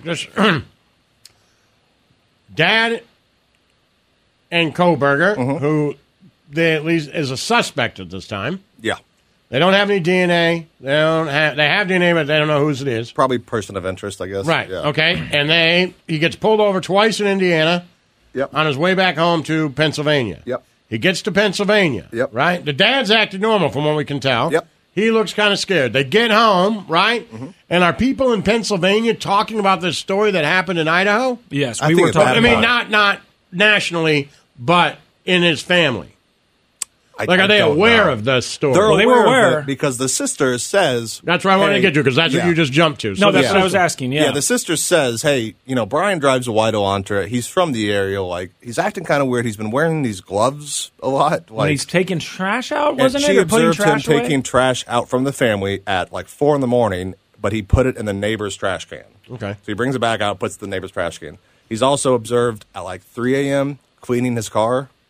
Inside his car, deep cleaning his car. When was he wearing these rubber gloves in the house? I remember her saying that she saw him wearing gloves in the house, I thought. Yeah, when he took the trash out, he was wearing gloves. Okay. And so the cops get that trash, obviously. They see him put in the neighbors. They grab the neighbors, and they take it in, and they do the kind of genealogical testing. They're looking for his, but they find none of his. But they find who the father of whoever left that DNA in the knife sheath put trash in that trash bag. This is the DNA of the dad. They said this is the DNA of the dad, 100%. How do they know that? Through the genealogical DNA testing, the genealogical. Why didn't that come up before? Because it wasn't in 23andMe. It was how'd they find it this time? On the trash. I'm confused. So the only DNA they found in the trash was another male DNA profile that the scientists said, well, it's not your guy, but it's the guy's father. Yeah. How do they know that? That's how DNA works. I don't understand it either, but they can tell. No. But because I'm dumb, so I think you guys are confusing me. There's DNA on a sheath of a knife, right? Yep. Okay. They test that. Nothing. They run it through the 23andMe database. Right. Nothing. They run it through the 23andMe. Nothing. We don't have anything on this guy. Right. We don't know who it is. We have some DNA, but we don't have any matches for it. Yep. They follow him all the way to Pennsylvania. Yep. Pennsylvania, there's a trash bag that's in the neighbor's trash that they know they put it there. Yep. They take that out. Yep. They check the DNA for that, and they know that that's the father of the person. Yeah. They send that to Idaho, the state lab in Idaho. They compare those two sets of DNA, and they say, we don't know whose it is. But the father of the person lives there. This is the father. Got it. Yeah. Okay. Go on now. So then they have an arrest warrant. Now they get the real warrant, right? Because now, before all you had was you had to go collect this DNA. You couldn't go in there and forcibly say, hey, we have a warrant for your DNA. Right. But now they can say, hey, we now have a real warrant. You have to give us DNA. So now they can. The cops break in around 1 or 2 in the morning.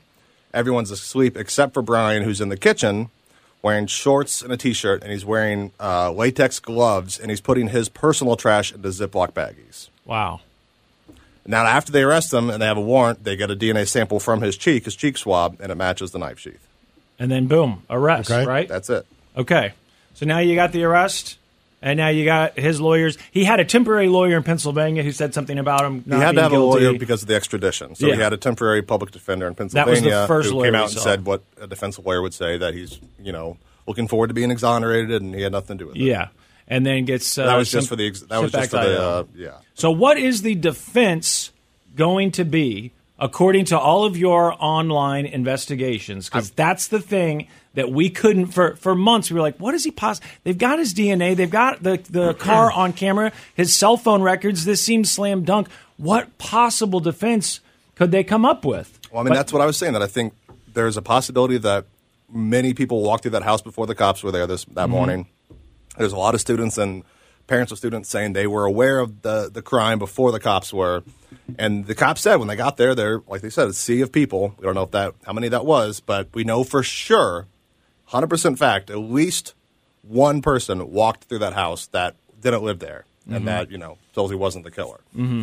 We know for sure that Dylan called someone else before she called the police. Like, those are verifiable facts. Right. So I would say that, how did people walk through the house? Was it a lot of people? And this is touch DNA. We're talking about touch DNA, so they could be transferred. The thing is with touch DNA, like, you could make that case if it was like on the countertop or on a couch. Like, that would be more of an argument of like, that could have been transferred. Well, the touch DNA, you can say like that stuff's easy to transfer, right? But my thing is that, well, that would make sense if they found touch DNA on a countertop or the couch, like somewhere that, anyone might be. The fact that they only found this, as far as we know, under the button snap of a knife sheath. But they didn't find it anywhere else in the house. That we know.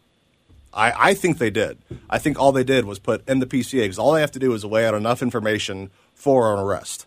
I think they included that one major piece, that it was under the knife sheath. There's a good possibility they found tons of DNA, but all they included in the PCA was that. Just like they might have tons of video that we don't know about. I think there's way more evidence that we don't know. So give me this theory about, are you allowed or are you scared to give this theory about this possible defense that there was a fight between the victims? That's the other thing I think the defense could raise, that we know for sure the night before the murders, Ethan and Zaina, who were two victims, boyfriend and girlfriend, went to a party at the Sigma Chi house across the street. Where the other guy lived. Where the other guy lived. Where Ethan lived, too. He did live there. He was staying with Zaina that night. And there was a fight between him and another fraternity member. Not physical fight, but like verbal altercation. Okay. That's verified. Tons of people have talked about that. There was a fight about, this guy wanted Zaina, and him and Ethan didn't like each other, and there was a lot of, arguing. Okay. And that they left kind of, on bad terms. These two frat brothers. And so there's, initially I think there was a lot of suspects in that house because of that fight. I assume the cops looked at it, but I don't know. But I know that fraternity then went on and scrubbed their Facebook page for the last 4 years, scrubbed their Twitter page for the last 4 years, and Instagram has one recent post up that was a tribute to Ethan. And people acted like that was suspicious, but to me, that once you're suddenly getting national attention that you don't normally get, I could see you going like, hey. Yeah, who knows? Normally right. But the only thing I can see the defense saying is did you guys investigate that enough? You know what I mean? Did you zero in on Brian too quickly? Did you focus on these guys at the frat party that had been in a fight the night before? But now, was there evidence though that guy that he'd been in the disagreement with had come over to the house at some point? Not that I know of. Oh, I mean, I'm sure he had been a point. Again, that was a party house. It was right across the street. Very good chance that guy had been there. Okay. Okay. And, I guess depending on what kind of, well, probably not. I was going to say it's possible that they could have found that guy's DNA, transferred, touched DNA, whatever, but since the cops are the ones doing the... We already know they're friends, And like you said, all they have to have in those affidavits that they release is, this is why we arrested them. We have enough to show the grand jury to get a warrant. This is enough. And the grand jury goes, okay, yeah. Which right now is that the defense is arguing that they didn't have enough and the grand jury shouldn't have had a warrant. And that's just basic preliminary stuff. Yeah. Any defense team is going to do that. And they all right, can I ask you a question? Mm-hmm. The garbage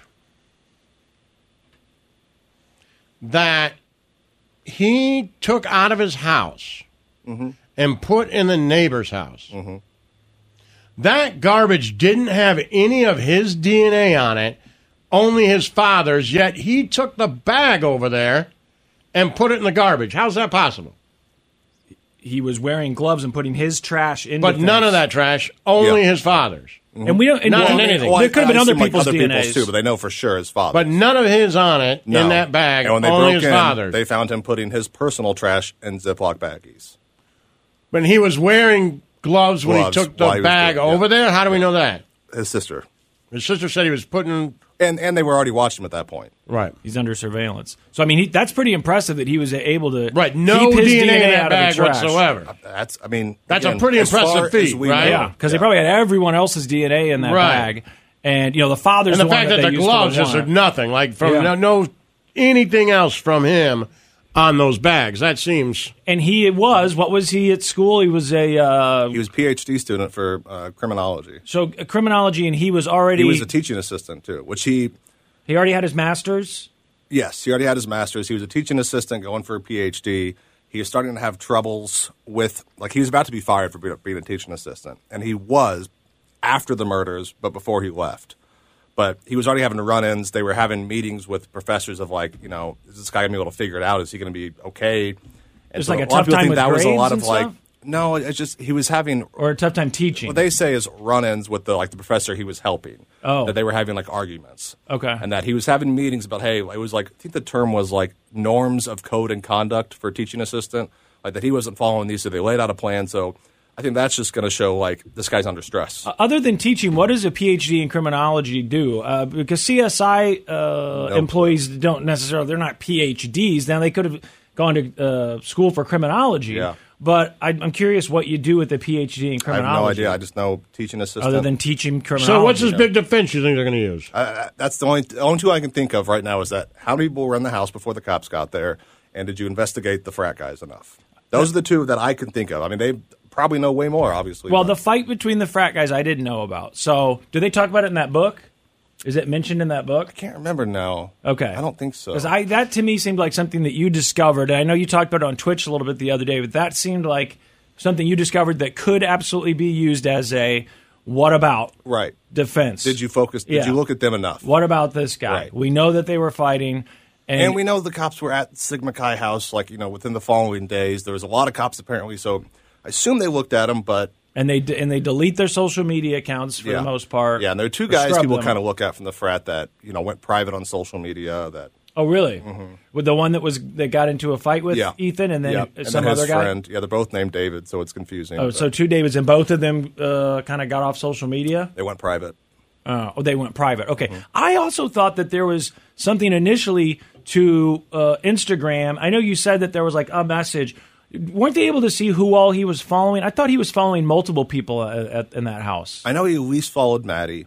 Okay. And they said that he had messaged one of them. They haven't said who. I assume it's Maddie. I think she was the target personally. Didn't he follow someone and unfollow them though? or am I just dreaming that? I don't know. Okay. I thought there was some stuff about Instagram where they showed, here's who he's following, he unfollowed, but maybe I'm dreaming that part. Maybe it was just what you said, which is that they know that he messaged this person. Mm-hmm. And also, like you said, again, there could be more that they just aren't telling us. I think I could have seen that on one of the cable shows, and they were saying, maybe they'd done their own research somehow and looked and said, look at who he's following. There hasn't been any leaks about who he messaged or followed, but we know he at least followed one of them, Maddie, and we know that he messaged one of them, but we don't know who it was. Okay, and Snowcone showed me the reenactment. Someone's gone out and driven the route that he would have taken, that Cobra would have taken around the four loops around this apartment complex that leads by the house, and where they suspect the car parked during the murder. Yeah, and what did you think about that video? It's interesting because when you see where the car was parked, that spot right there, he can see one of the back windows of the house. In Maddie's bedroom. Yeah. So which he could have sat there and watched her. She had a big M. Okay. So I mean, he would know. So if he was stalking her, room. I don't know if that counts as stalking. We'd been there 12, 13 times before. If he'd been there a bunch of times and he was staking the place out, late at night, then he would be able to see her through that, or presumably see her through that window, because he could certainly see that window from that spot. Window for and he's sure. also again, got coverage of trees there in the window. Yeah, but he's got some coverage of trees there, so it's not like he's just parked outside of her window staring in. It's not like he's parked in front of the house. If you're trying to visualize this, it is almost impossible to visualize based off the pictures that they showed in the media. You kind of have to look at what Snowcone showed me, and showed Twitch, which was the satellite images to get an idea of. And I pointed out the loop that he did. Watch, I can include a link in the podcast description. Include that link if you want to watch the video. Because that loop, and I think when Lazo was asking about the loop too, part of what's confusing is if you look at the loop, 3 out of the 4 turns here during that loop are through private property. He's going in front of an apartment complex on their private property. Then he's turning and going on this little tiny road in between these two complexes, kind of like you'd imagine at a highway motel or something, going in between the buildings. An alley? Down, sort of an alley. I don't know if it would be considered an alley. Certainly, though, it's a small road. And then he's coming back in front of the other side of, I don't know if that's the same complex or a different complex, and then comes out eventually on this one public road. So as he's doing those loops, he's driving through this complex, or these complexes, which leads you to believe the cops could easily have more video footage than they've shared. Because you're going to assume that in 2020, when did this happen? 2022?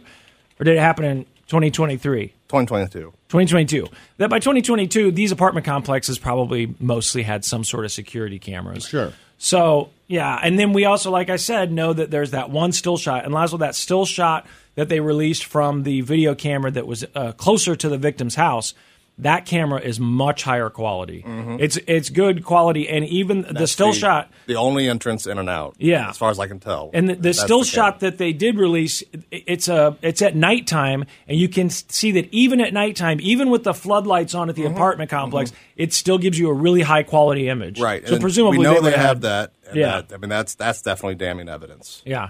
So more so than we have access to. Well, there you go, Laszlo. You know it all. You're the skeptic. Mm-hmm. You're, let's not rush to judgment. I mean, those are the two defense things I can think of personally. There's obviously, there could be a lot more. Those are the two things I can think of. How many people were in the house before the cops got there? Did you investigate the frat guys enough? Let me ask you this. If they hadn't found that touch DNA, but they had seen the videos of the car, they were looking for a white Elantra, that cop at Wazoo says, hey, we've got a student here that drives a white Elantra and has bushy eyebrows. They start looking into Kohberger. You think they would have gotten him without that DNA? I'm not saying that the case would have been as easy to convict, but do you think they would have got him? Without the DNA, probably not. You think? I mean, I think they still find the Elantra. I think they still zero in on him, but just don't have enough. But it would be a hell of a circumstantial case. We got your cell phone out here. Why is it out here? Why'd you turn it off at this time? Why are you going around in this circle over and over? Your car stops. And there's no murder weapon. There's no bloody clothes. Yeah. When he left, he went this weird way south, like in the middle of the country. Like there's nothing out there. Had his phone off for a long time. So presumably, if they found a shovel in his car when they impounded his car, presumably he had buried the knife and bloody clothes. But, okay, let's just go back to, Laszlo, when you and I were kids, before DNA was basically mandatory for jurors to want to convict. I think back then they would have said, this is your guy. And most grand juries would have said, okay, yeah. Now, that's saying that let's pretend like you had cell phone data back then. But it's a pretty good circumstantial case. The DNA on the knife sheath, that's I don't know how you fight that one. But... I don't know who else's DNA is on the knife sheet. No one's. There's got to be someone else's. They said there's no DNA at all except for that one. On the knife sheet? Yeah, which is another argument people have made was, well, this crime is so bloody, how come there's no other DNA? That doesn't make any sense. And you said it was underneath her. They say it's partially underneath her. And how's it if the blood's, how's there no DNA in it? Now, I don't love this. That would be where I start with. Mm-hmm. Like, my first thing is like, okay, how many people got in here? Mm-hmm. And who put the knife? All right, so let me get this right. Let me just walk you through this. This guy is some sort of crime scene expert. And we're all talking about how good he is at it. And that he was able to make sure that his DNA was not on a trash bag when he didn't know the FBI were looking for him. And the only DNA on this trash bag was his father's, that he then walked across the street, and he's inside his house putting together little pieces of his own personal trash so they can never be tracked. And you're telling me he left a knife sheath at the murder scene underneath the murder victim, and you only have DNA for one person, and it's his. The damn thing's never been held by anybody else. Never. Or wiped clean. Yeah, never, right? Well, they do heavily imply that he tried to wipe it clean and missed one spot. But why leave it? Why leave it? And I know it's like, and by the way, just leave it, right? Why are you leaving it? Right. Why is it only in this one spot? Well, I think he dropped it. I think it was an accident. It's just chaos. Yeah, some people think it was supposed to be a calling card. I think it was an accident. No, I guess there is arguments to be made for the calling card thing, but we don't get into it. I assume that if he's going in there, and the knife sheath was underneath her. But none of her blood got on it? Again, this is according to probable cause. They said it was partially under her, but also like under a quilt that they were laying on. So I don't know where it was at. So maybe it was under the quilt. But that's been an argument of like, how come there's no DNA? They said there's no other DNA on it. But maybe in the chaos of there's other people here. Crime scene was. Well, no, come on. Wait, like, what do you mean? Like, he wipes it down to leave it so that there's literally no other DNA underneath it except for under the button, and then puts it back under her? No, like he dropped it. Like he dropped but it. But it's underneath her. Right. He doesn't well, see how does he drop it partially underneath her? They're struggling. There's a fight. He doesn't wipe it down in the middle of a fight. No, he wiped it down before. He left. But he had to take it out of it. Why does he bring it with him? He's got gloves. Yeah, he's got gloves. Right, but then he takes it out. Mm-hmm. So he's got the gloves. He's already wiped it down before. Mm-hmm. He takes it out, kills her. Mm-hmm. Somehow this thing ends up partially underneath her, and he can't find it. That makes no sense. Or he forgets it. I think it makes perfect sense. If you got suddenly there's other people there and you're stabbing them, and it's like, I wasn't planning on having to take out these other people. And that's another theory like that. I you're in a hurry to get out of there. That takes a while to get into, but I think he panicked when he couldn't find it. Of course. The dog's barking, people are starting to move around. He's freaking out, and he tries to find it. So he goes back the next morning at 9 a.m., right? Was that to try and maybe find the knife sheath because he's freaking out about it? It reminds me of these cases where the person picks up 6 out of the 7 shell casings because they couldn't find the 7th. They were in such a hurry, and they find some DNA or fingerprint on the shell casing. He's freaked because all he's been thinking about lately is that knife sheath. He's like, I know I wiped it down, but did I wipe it down enough? Do they have my DNA? I don't know where the knife sheath is. They probably have it. So now I got to be extra careful. He goes back at 9 a.m. either to look for the knife sheath or to see what's going on there. Possibly, he's not going to be back in the house. If nobody had been but there, he could check the road. Maybe he lost it. Yeah. Sure, why not go in? That makes sense. I don't think he's going in daylight. Middle of the day. I just don't think he's going to. Presumably, somebody could. I think he's driving that loop and just keeping an eye out on the ground.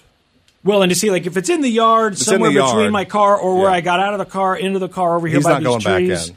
Yeah, then maybe I pick it up, but I can't go into the house in broad daylight. I think he realized during the murders that he lost it and went back to look for it, because that kind of lines up with some of the things Dylan heard about. I'm here to help you, but that, like I said, that's a whole other theory. But I think he knew he lost it and was freaking out about it. It does happen a lot in these cases, at least, and the shows that I watch where they do such a good job. They're so close to covering everything, and they can't find one thing, and they're panicked because they want to get the hell out of there. And they're like, or they think they've got it all, and they forgot the one shell casing or whatever it is. Mm-hmm. But if it's a knife sheath, then you got to think he was trying to get the hell out of there. Mm-hmm. And if it's partially under her, he's like, where the hell is this thing? And he's thinking, I can't stay in here any longer. People keep coming in here. I've already killed all these people I think now. he's there to kill one person. And he gets in and doesn't expect Kaylee to be there, doesn't expect the dog to be there, doesn't expect Ethan and Xana to see him. Like everything's going awry. And he's freaking out. And the dog's barking. And he can't find the sheep, but he's got to get out of there. He's, he was only here to kill one person. What? He goes in to kill one person. When does he see that there's more people there? When he goes into her room. Right. And then he's like, okay, now all these people see me? No, I think he goes in upstairs to Maddie's room, doesn't realize Kay was there because she's moved. She now lives in Texas. She's only back in town just to show off her new car. He goes in and sees she's there. In the room with Maddie. In the room with Maddie, in bed. He kills them both. Both sleeping, we presume. Right, and he kills them both. And then what? Then he walks downstairs, and I think personally, this is just me, that Xana had been walking to the kitchen to put her DoorDash away because we know that's in the kitchen, and that she walks back and, Dylan says she heard someone say, there's someone here. So I think Xana sees him and is like, there's someone here yelling out to Ethan. He hears that or sees Xana and says, okay, well, now I got to do this because she's seen me and I've already just killed 2 people. So he goes and kills them. I think personally, kills who? Xana and Ethan. When they see him because they ordered DoorDash. I think Xana's walking to the kitchen because we know she was. And he's walking by the kitchen. She was on TikTok at 4:12. Well, after he kills the 2 people in bed, he thinks that's everybody.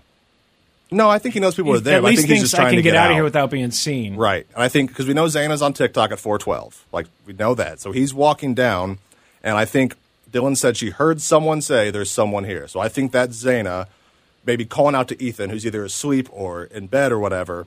He either hears that or sees her, and it's like, well, now I have to kill her. So he goes into the room and kills both of them. I think at that point, that's when he's like, okay, I got to get out of here, and can't find his knife sheath. I think he runs back up to try and look for it really quickly, can't find it, comes back down the stairs, and I think that's when he hears the whimpering. I think he thought he killed Xana and Ethan, and he hears the whimpering and is like, oh, God, I didn't finish him. So he goes back, and that's when you hear it's okay, I'm going to help you. He's trying to keep Xana calm, not screaming, and he says, I'm here to help you. Finishes her off, and then leaves. But now, does he think everybody's dead now? I would assume so. I mean, I'm sure he's worried about it, but I would assume so. I mean, that's just, we don't know that. That's just the personal theory. I think that explains the it's okay, I'm here to help. the whimpering and I think there's someone here. And we don't know what all that camera that's close to the house can hear, right? Because the camera that we have from far away, people have isolated the audio, and you can hear the dog barking, what they think is a dog barking, and you can hear some thuds. But, it's pretty vague. It is, and that's 300 feet away. Right. What they have is 50 feet away. 50 feet away, and a higher quality camera, so presumably could have higher quality audio as well. Right. So, that'll be interesting to see. Now I'm angry that we have to wait a year for the trial. Now you got me upset, telling me, man. Snowcone. It's pissed me off, I know. Yeah. I just can't believe that there's no other DNA on that sheet. No other persons? Yeah. I mean, yeah, and that's what's weird. I mean, it's just not. I mean, even I kind of skipped over it. You guys said he wiped it down before, but it was in there. Right. So unless he didn't wipe it down after. No. You guys are like, oh, he had gloves on, but that didn't matter. He killed at least 2 people with that sheath right there and couldn't find it, and yet there's nobody's DNA on it. So whenever he wiped it down before, that doesn't matter if that's what he did. The only thing I can you think see what is I'm saying? Like it's irrelevant because the DNA from the 2 dead people in the bed would be on it. The only thing if he didn't wipe it down, if he wiped it down after they died, then he'd have it. The only thing I can think is that when they said there's no other DNA on it, what they meant was that there's no other non-victim DNA. That yes, there's Kaylee and Maddie's on there, but we know that why that came from them. Yeah. Well, I mean, if that's what they're saying, I'll see the only person. You've seen the wording, but it was yeah. There's no other DNA, and they might have been like no other DNA besides. I mean, you would think just be sitting there on the bed of how many people have been in the bed, how many people have sat there, like the list of things, and you guys, he certainly wouldn't have wiped it down afterwards. Right. No, because then you know where it's at. Right. So all that stuff that you guys were talking about, he had gloves on, that's nothing. That means nothing. He would have had to wipe it down before. Yeah. Right, I mean, even if he did wipe it down before, it'd be nothing now. Because it's in a bed that clearly people had been in. Yeah. It's a party place, and there's 2 dead people bleeding in it. So either it was covered up well enough by the quilt or whatever, or just what laying they on meant a bed. was... And that the quilt didn't have other people's dead DNA skin. I mean, that's rough, right? I mean, that's why they could easily mean that no other DNA besides the victims. Yeah. Like, there was blood on it, but we know where that came from. All right, so let's just say, do they wipe it? Who? The FBI. Do they test it, you mean? They wipe it because they know who it is, and if it's got a bunch of other people's DNA in it, then it gives them no reason to go to Kohberger's dad's house to try to track his DNA. No, it would, because the only non-victim's DNA. How do we know that? I'm saying if that were the case. Right, we don't know that, but there could be bad... Is that there's no other DNA besides his. Well, they didn't say that. Well, they did. Wait, what? They said there's no other DNA besides his, but that's what I'm saying. Oh, right, no other DNA besides his, right. But it's in a bed that could have had, over the time, thousands of people in. Yeah. And so they might have that. They might have... But if it's got 10 other people's DNA... Sure. Then the 2 murder victims, and it gives them no reason to go to Kohberger's. Sure. Yeah. Right? So if they say, oh, damn, this whole thing was wiped clean, except for underneath where we got only Kohberger's DNA, now we have a chance to go to, put this all together and go to try to test these DNAs together. When if it had 100 people's DNA in it and one of them was Kohberger's, that's not enough to go check the DNA, right? Which is why defense will argue chain of custody exactly over and over to make sure. Where was it? That's definitely going to be part of the defense, too. Right. Is that the DNA is going to be like one of the crucial parts of the defense, I think. Yeah. The Church of Laszlo. Yo! Well, there you go. There you go. All caught up on Brian Kohberger. Learned a lot today. Now, I will say that after our last discussion, you were asking about... isn't it a little odd that they only found his DNA on the knife sheath? And I found an article from Newsweek, which, it's not like it was a blog or comment section on Reddit or something. It's a Newsweek article, and they're interviewing lawyers. Now, apparently, the judge has told any lawyers that are representing family members or have anything to do with the case, any police officers who have anything to do with the case, they're not supposed to talk about it, at least at the time that this thing was written, which was a while ago. So they have to interview other lawyers who can just say, hey, as someone who deals with this stuff, this is what I can tell you what I would be doing. Exactly.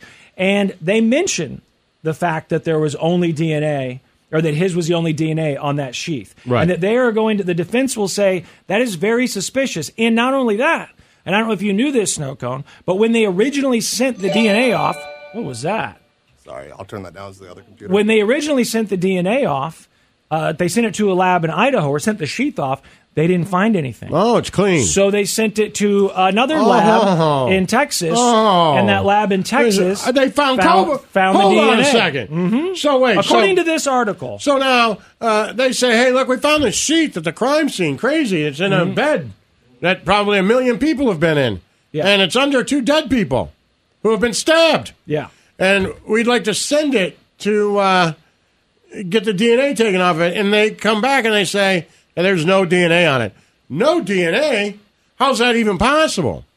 They sent it first to the lab in Idaho. This is a quote from this person. They sent it first to a lab in Idaho, and the lab in Idaho couldn't find anything. So they thought this might be a dead end. No, yeah, but then they're like, they wanted desperately to tie the suspect to this knife with sheath. somebody else. And then so they sent the knife sheath to Texas. To somebody else, and lo and behold, this it comes back with only specializes one. in different types of, one person's DNA, and whose is it?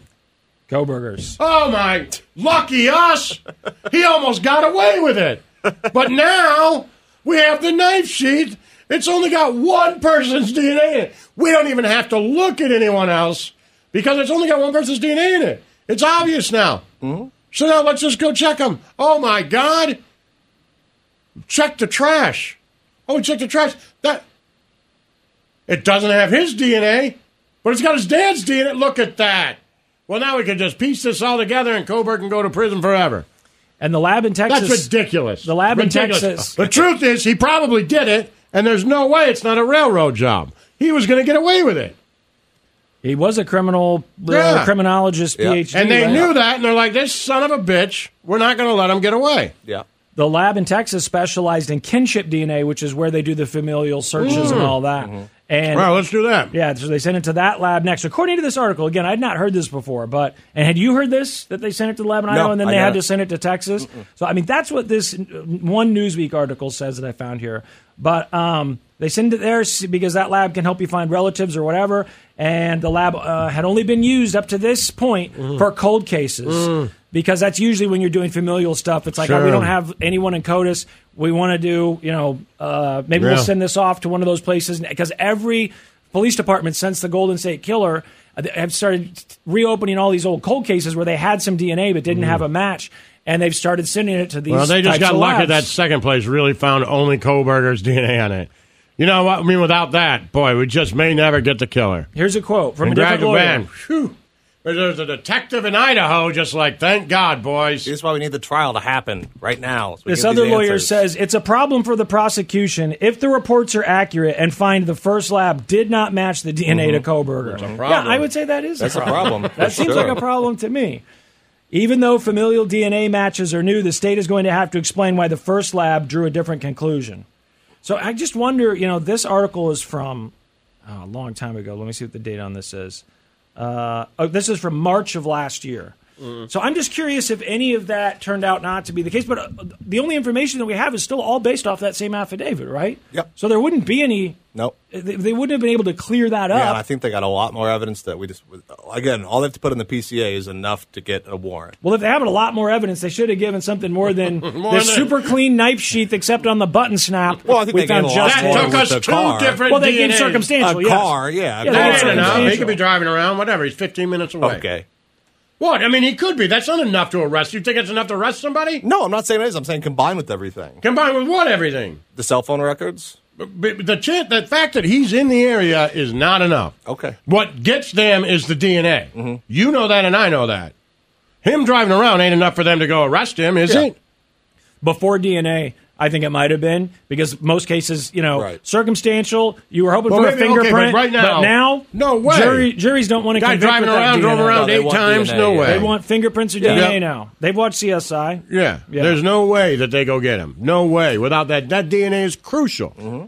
Crucial. Or else, they could be like, he drove around. Who cares? Yep. That's the biggest drove piece around there sure. all the time. Mm-hmm. Yep. You know what? Yeah, he did like her.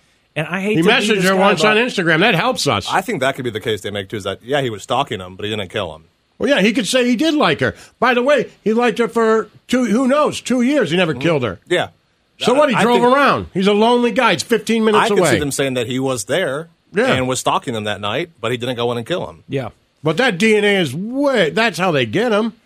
They're gonna have to say he was there. Because right now DNA they said he was evidence out for a drive. always requires a lot of trust. And that's always been an issue for me. It requires trust that the lab actually says the DNA was who the lab says it was and that someone didn't pay them. And I know you can't start putting this out there. Our whole criminal justice system has to fall apart. But it implies that the cops didn't put any DNA on a piece of evidence. I mean, yes, they take photographs, and there's supposed to be this whole chain of custody, but it's not like there's a video that's taken 24/7 from the time they walk in of that piece of evidence until it gets locked away in the evidence locker. We don't know who else touched it. We don't know what's happened to it. So it requires a ton of trust in law enforcement and these scientists. And I'm not saying that DNA is fake or that a scientist can't figure out whose DNA is whose, but I'm saying, is it possible that if somebody says, hey, we need you to tell everyone that it's this person's DNA? Or, hey, Bill, put some of his DNA on there before we send it to the lab. Underneath the button. Right, either one. Because there's no way they think the first one comes back with... How'd they get his DNA?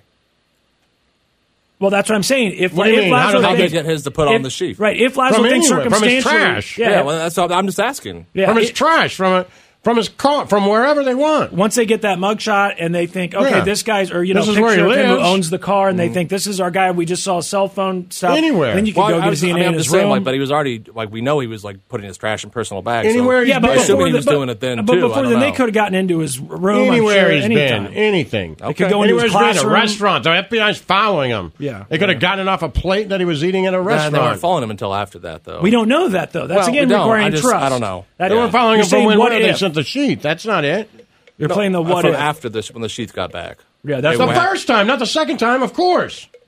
They're saying that's when they actually started following him, according After to the they got the official. DNA They back. sent the sheets back the first time. It came back with nothing. When So it they comes wouldn't be back, following him. when it comes back from nothing, that's when they get his DNA. They obviously didn't plan it on the first place because it didn't have any on it. In your hypothetical, yes. Yeah. Right? That's why, yeah. Snowcone was saying, literally, though, they didn't start following him that we know of until after they had his DNA. Right. Which I understand. Right, which then they would put on the sheet, right?